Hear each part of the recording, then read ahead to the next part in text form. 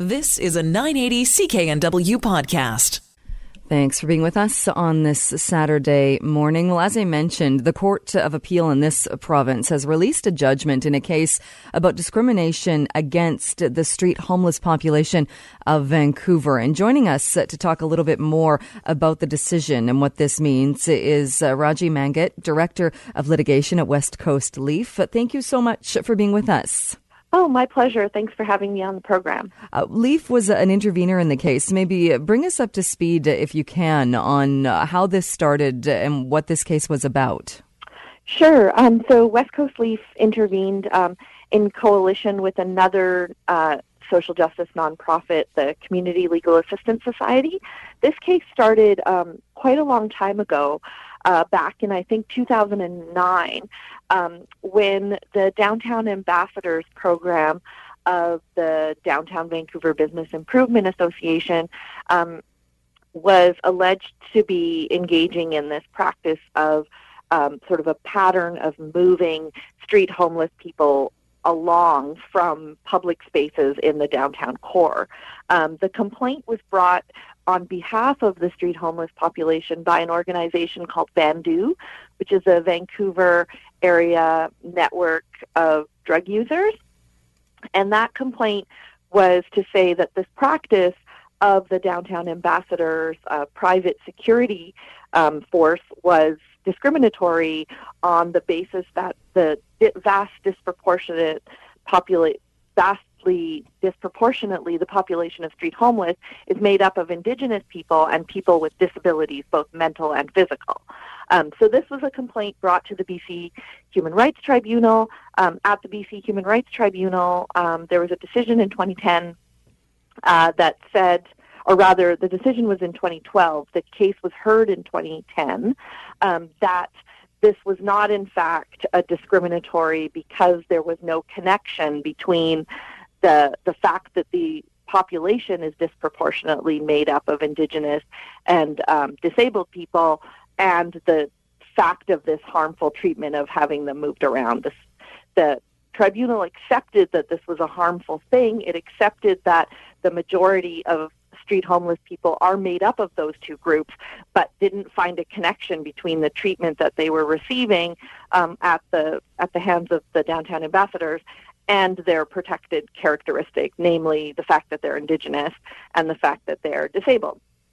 So that was appealed, or rather reviewed, by the BC Supreme Court because VANDU brought that forward. At the BC Supreme Court, the judge agreed with VANDU and said, no, this is discriminatory on its face because of the fact that the vast majority of people within the street homeless population are made up of these two groups. And so there's this systemic kind of discrimination happening here. Then that was the decision that was ultimately, again, appealed up by the Downtown Vancouver Business Improvement Association to the BC Court of Appeal. The case was heard in October of 2016, and we just got a decision this week. And the decision then from the appeal court is they have upheld the dismissal? That's right. They've upheld what the tribunal had decided, which is that there wasn't enough evidence to sort of connect the bad treatment of street homeless people to the fact that they are disproportionately Indigenous and disabled.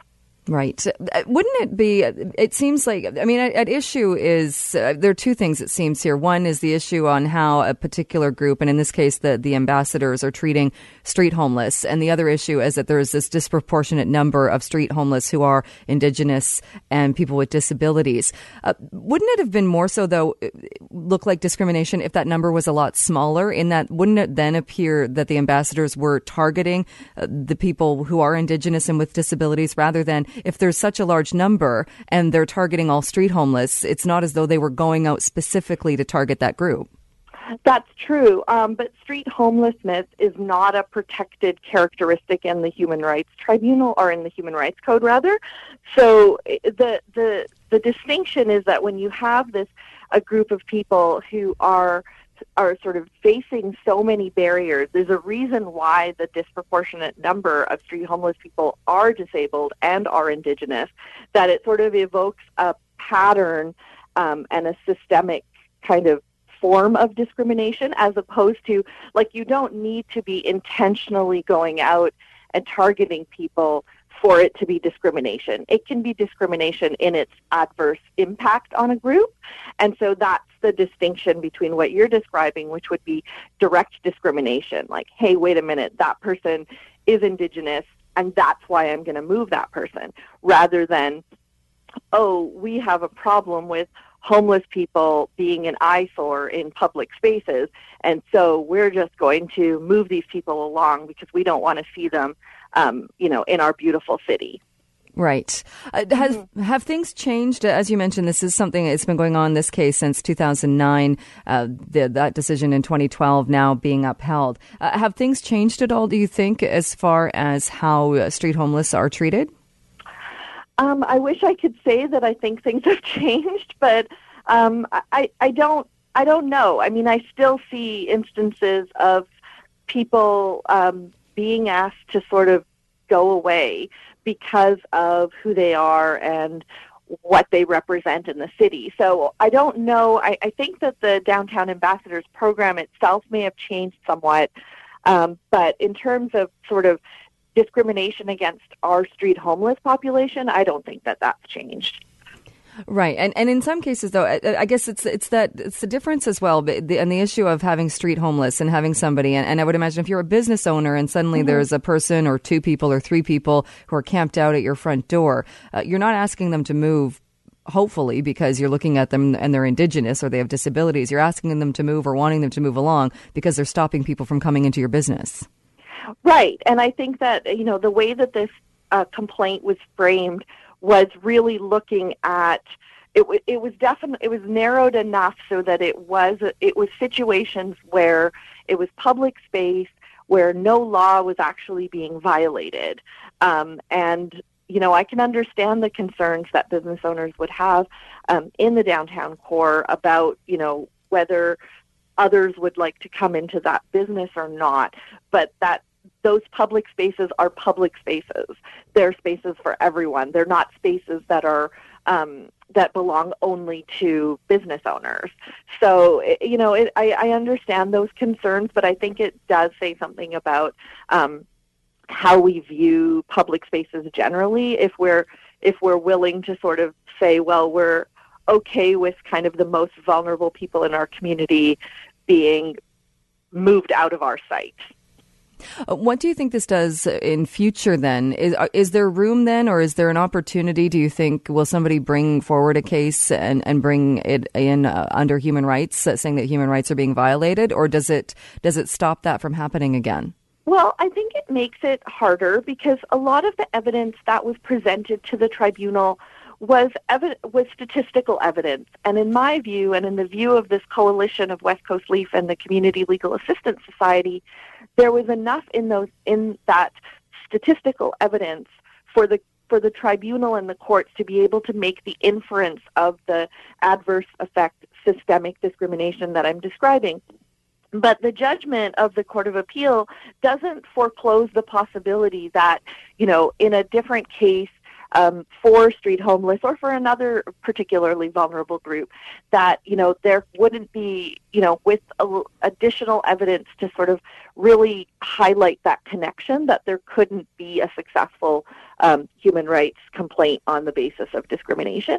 So I don't think that it forecloses the possibility, but I do think it makes kind of access to justice more difficult, because part of the reason why this complaint relied on statistical evidence is because this is a very difficult population to be able to present to a court to provide evidence, especially when you're talking about things that happen over a period of time.